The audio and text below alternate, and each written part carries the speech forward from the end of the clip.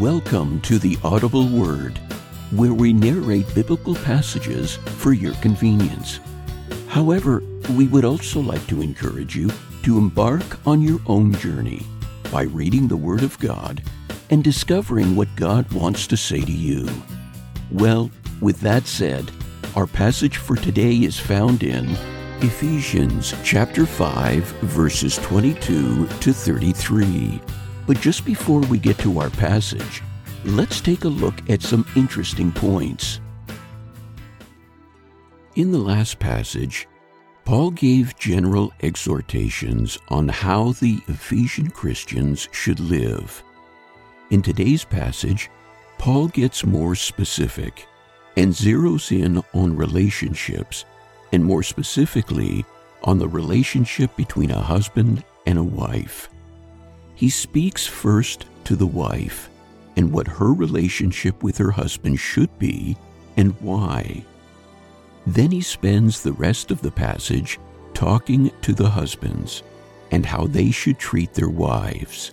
He gives an example for this using the church. You'll note that although the husband is the head of the home, as this is a God-ordained structure, Paul spends much more time talking about how the husband should treat his wife. He is to love his wife in the same way Christ loved the church and gave himself for it. Paul is not being chauvinistic. He is merely giving the Ephesians the God-inspired structure of the relationship between a husband and a wife that goes all the way back to Adam and Eve. However, most of the onus and responsibility is with the husband, and he should not take this lightly. Now, let's get to our passage. Submit to one another out of reverence for Christ. Wives, submit yourselves to your own husbands, as you do to the Lord. For the husband is the head of the wife, as Christ is the head of the church, his body, of which he is the Savior. Now, as the church submits to Christ, so also wives should submit to their husbands in everything.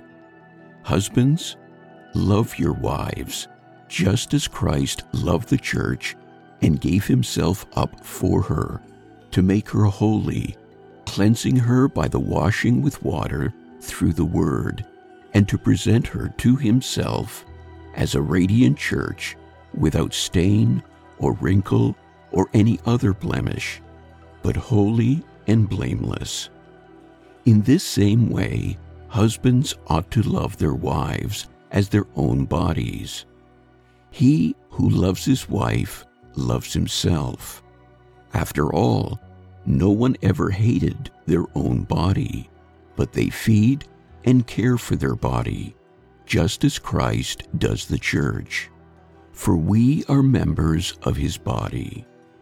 For this reason, a man will leave his father and mother and be united to his wife, and the two will become one flesh. This is a profound mystery, but I am talking about Christ and the church.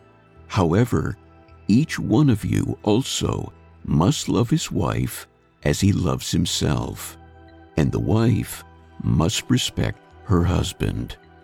All readings taken from the New International Version and used by permission. Opening theme music composed by Rolf Eichland. Background music provided by Purple Planet.